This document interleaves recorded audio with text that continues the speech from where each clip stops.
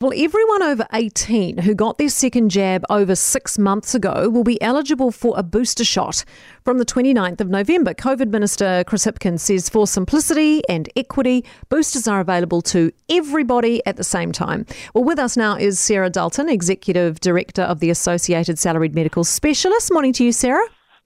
Morning, Kate. Were frontline health workers getting concerned? I mean, for some of them, it'll be a 9-month wait between their second jab and the booster. Yeah, they were starting to. I was getting a lot of correspondence about it, and it's a huge relief to us to know that they're going to be rolling out boosters before Christmas. And are you surprised that it's happening this quickly? I mean, it all seemed a bit quiet on the booster front for a while, didn't it? Yeah, it did. I raised it in conversation with the Director General close to a month ago now, and let him know how concerned our members are.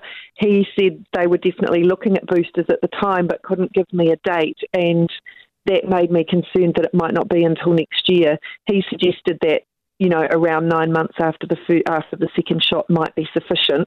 Our members are more of the view that around 6 months is better, and certainly some of our members, particularly working in EDs who are seeing COVID positive people every day, we're talking about looking to try and get the third shot privately.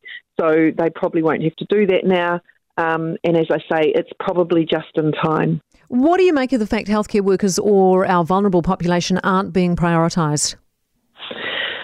Look, as long as there is sufficient supply of the boosters, which I understand there is, and particularly employers make sure that vaccines are available in people's work sites, that should do the trick. The fact that it is available generally is good, and if people stick to the suggested timeframes, the fact that they've set it at 18 plus would account for the fact that a lot of essential workers will be younger people.